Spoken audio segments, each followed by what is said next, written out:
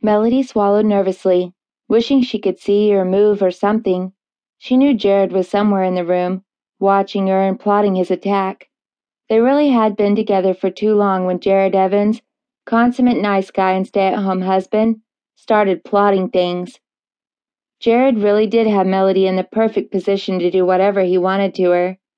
He'd bound Melody over a spanking bench that he'd ordered online without her knowledge. Her arms and legs were tied down to each of the legs of the bench, and her head was kept down by the collar around her neck, which was clipped to a ring in the bench. A silk scarf had been tied over her eyes, keeping her from seeing what Jared was doing, which was driving her crazy. She struggled a little with the restraints, tensing when she heard a low chuckle from the other side of the room. "What's funny?" she asked, wincing at how breathless she sounded. "You," Jared replied.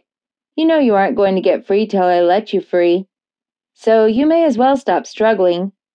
Melody whimpered softly, the promise in Jared's voice making her shiver, and he was still talking, seemingly intent on driving her mad.